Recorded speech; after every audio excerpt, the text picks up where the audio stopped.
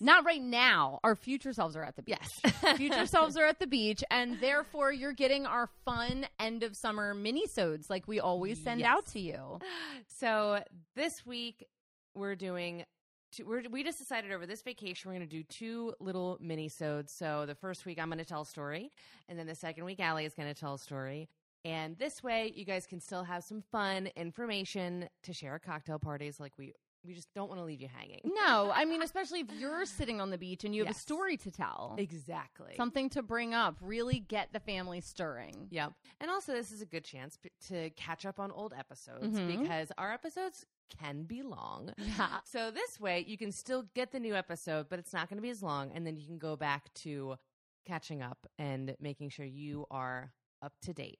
And I mean, maybe go back and listen to episode 8, the Barbie Sally Ride episode, so that we just reposted that one recently. Yeah. So it's now officially in your feeds. Yeah, it's there. It's there and it's ready for you. But without further ado, this is Herstory on the Rocks Vacation Edition. Vacation time. So normally we would be talking about famous women in history. We talk about good women and bad women, fictional women and non-fictional women from all times and places because women have nuance. And usually we're drinking. We're not drinking this week. We're taking a break from that as well. It's like 12 and we're going to be, it's 12 like a.m. Yes. p.m. It's no, noon. PM, it's noon. But also we're going to be drinking all next week at the beach. Exactly. So that we need to like give our livers a break. Exactly. We're taking a little break. So instead of talking about famous women in history this week, I am actually going to be telling you a really fun story about a bank robbery. I love true crime. I'm actually talking about a woman, so you're going to get a little bit of that from me, but I'm really excited about this. This is like when we did the Titanic and the Hope Diamond.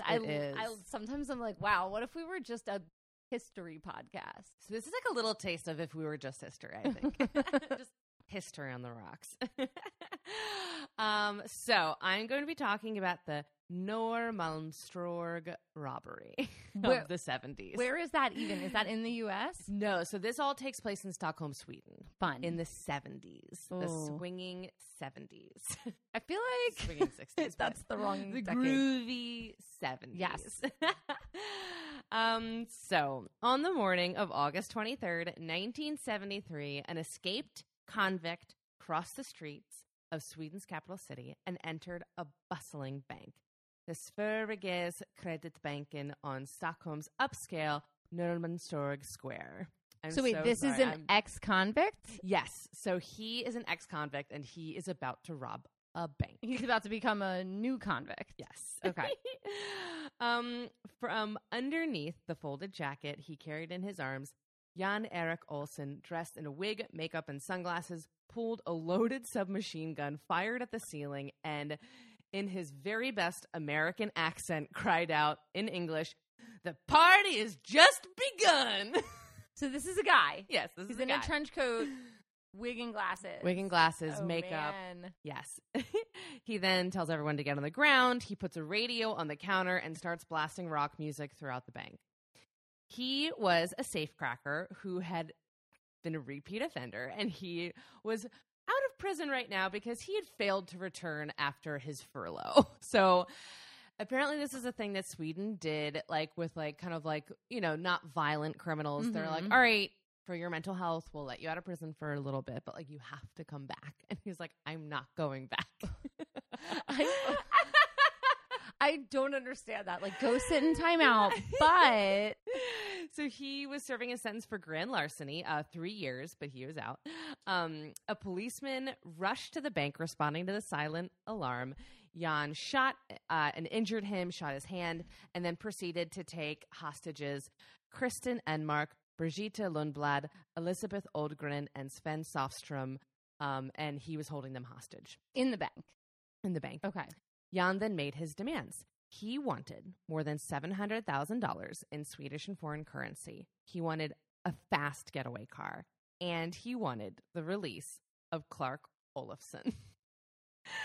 Clark Olofsson was kind of a celebrity criminal at the time. He was young, he was hot, and he loved breaking into banks and escaping from jail. So this time he didn't need to escape from jail. The police brought him from jail to the bank because this guy wanted him there. And also, when I say this guy's hot, like, here's a picture of him. Oh my goodness. He's smoldering. He really is. Like, very cute. Very attractive. So he wants him released as part of this deal. As part of the deal. He goes, I need Clark here with me. Are they previous friends, or he just has like a fanboy crush on him? Yeah, so they had met in jail. Okay. And that's kind of what inspired Jan to do this thing in the first place, because Clark was telling him all about his jail robberies, and he goes, that sounds amazing. So basically then he was like, well, now I need him here to finish the job. So, and yeah, they had met in prison. So then the police give in to all of these demands. They got him the cash. They got him a blue Ford Mustang, and they got him Clark Olofsson. So it seems like it should all be done right now. But then Jan says, all right, but I'm going to put the hostages in the car with me to ensure that I get away safely. And the police were like, absolutely not. And he goes, all right, well, the deal's off then. At this point, the media had already gotten a wind of this, so there are cameras and sharpshooters completely surrounding the bank while these 6 people are all inside of the bank and now inside of the vault. Right, because, I mean, the police are assuming we give him this stuff, he lets the hostages go, and then we pretty quickly rearrest him. Exactly, because they had put a tracker on the car. They had given him bills in sequential order, which he was pretty pissed at. He actually even demanded, he was like, I want bills crumpled up, like ones that you'd find in your pocket. It's like, well, that's a lot to ask for. And like, what was it, $700,000? They're probably also making deals with Clark Olofsson, like, we'll limit your sentence if, like, you go with this guy. Who knows? So they're in the vault, and the hostages are scared. But then when Clark Olofsson gets there, things kind of take a turn. He is actually very nice to them. He is like trying to calm things down because Jan is like panicked because he thought that this was going to go differently. And that's why he kind of needs Clark there, because he's like, okay, I've gotten this far.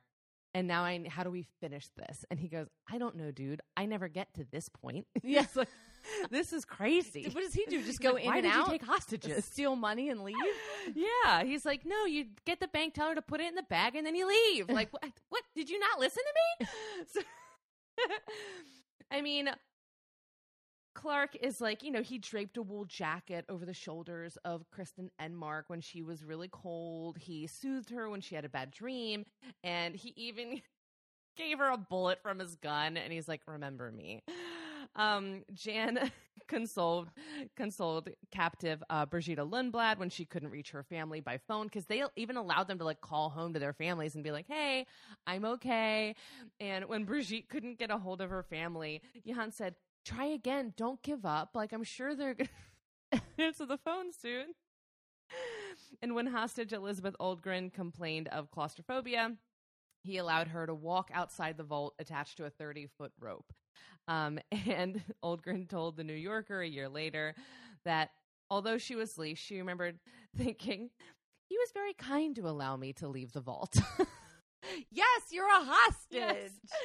So where did he get the 30-foot rope? What is happening? So Jan had brought the rope with him. So he had brought rope, the gun, the radio, all of it.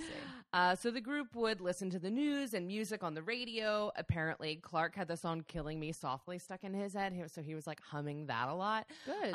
And Clark was mainly the one in charge of like connecting them with the police and like getting them supplies, and he'd be like, we need food, we need water. They'd send it to him. And then he was talking to the girls and he's like, oh, we also need tampons. Yeah.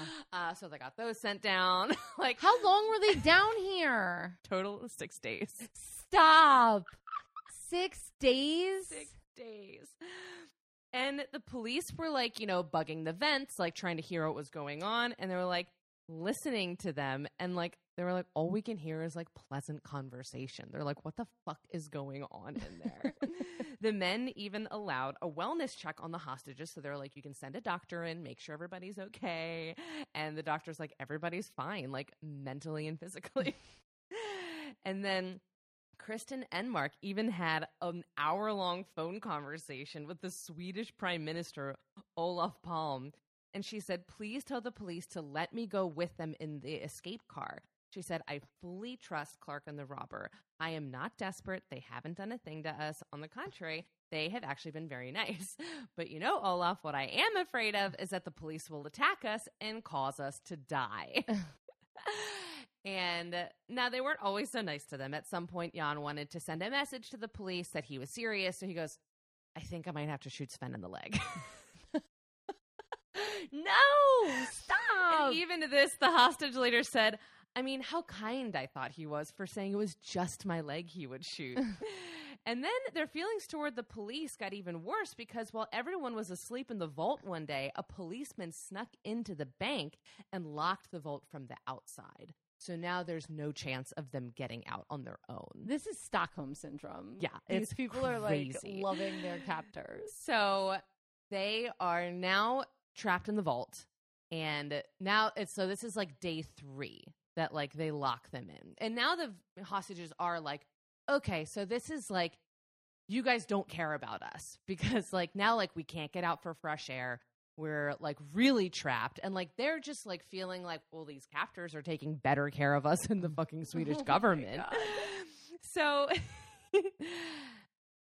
after the 6 days, and meanwhile, so like after day 3, after they lock it, the police are starting to drill holes into the vault because they want to have access to them. They put like a camera down there and they take a picture, which is where we get a very famous thing.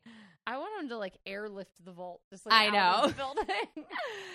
And then after this 6-day standoff, the police decide that the best way to move forward is to basically smoke them out. It's giving like Alice in Wonderland. Sure. There goes Bill.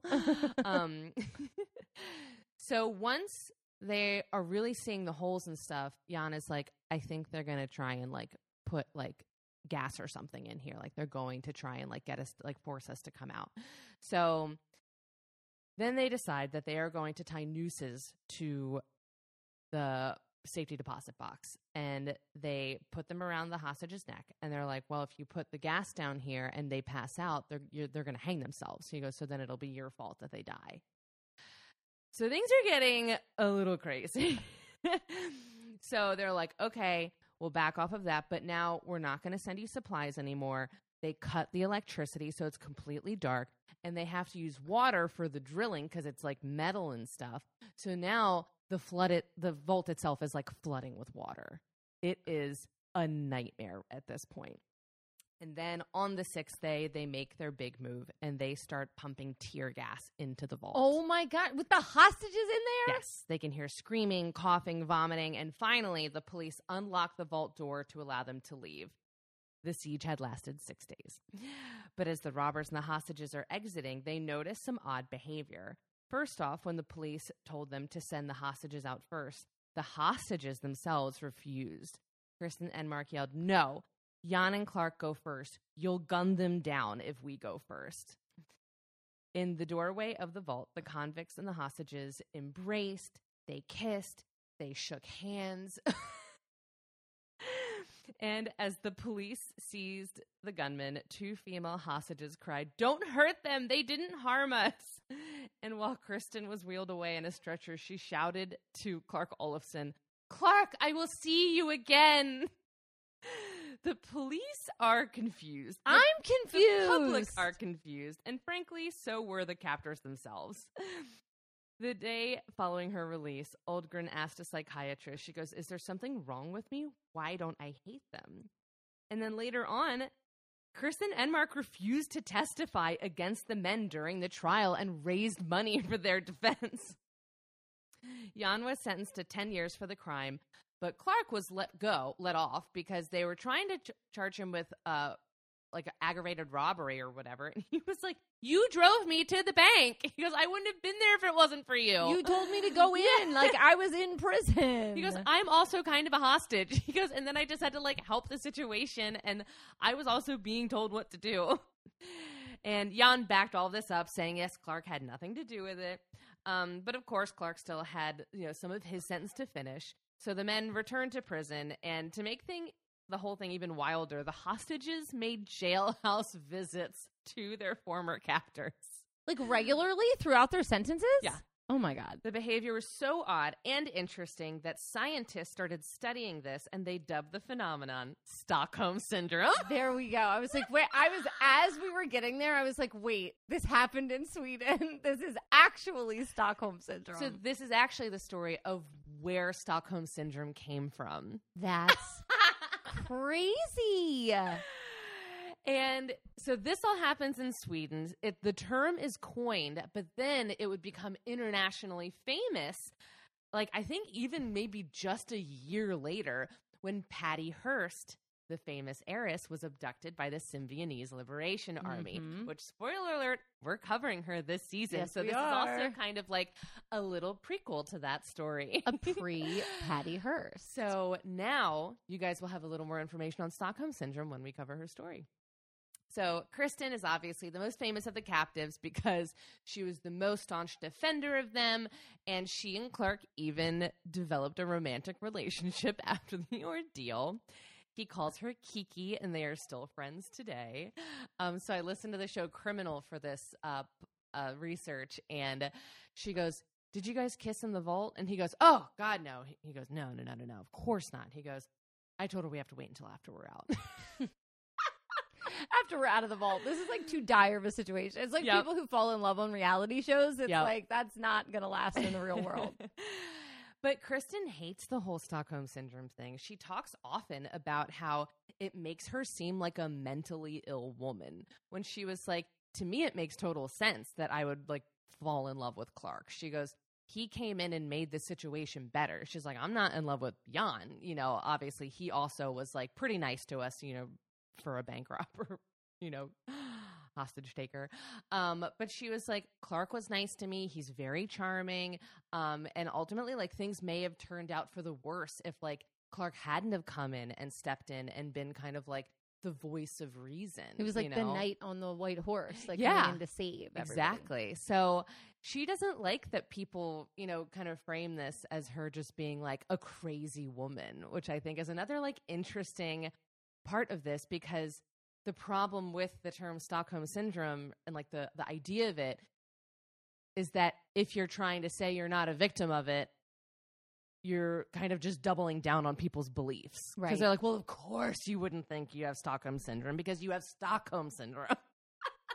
Yes, exactly. But Clark is still alive. He did a couple more stints in prison for various crimes.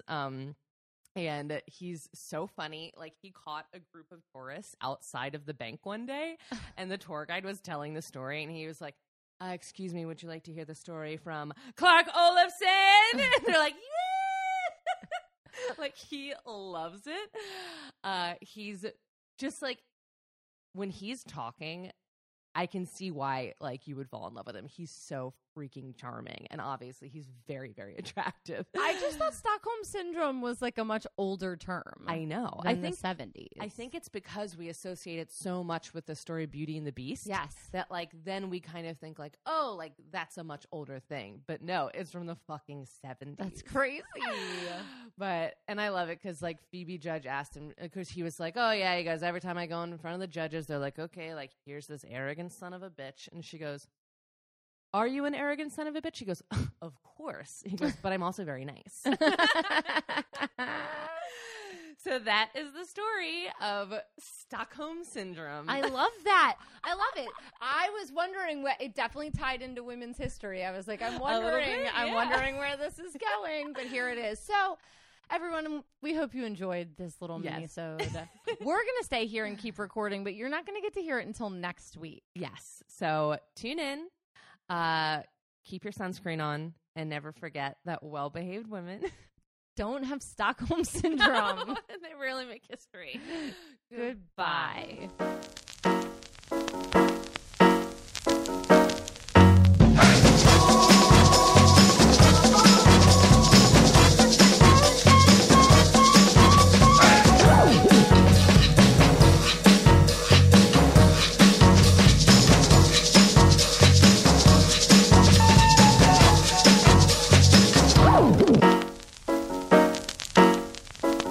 You've been listening listening to Her Story on the Rocks. We are independently produced by 1986 Entertainment and proudly recorded in Baltimore, Maryland. If there's a woman in history you would like us to cover, you can email us at herstoryontheRocks@gmail.com. You can also message us on Twitter or Instagram. We post all of our cocktail recipes on Tuesdays so that you can go get all the supplies you need and drink along with us. See you next week. Bye.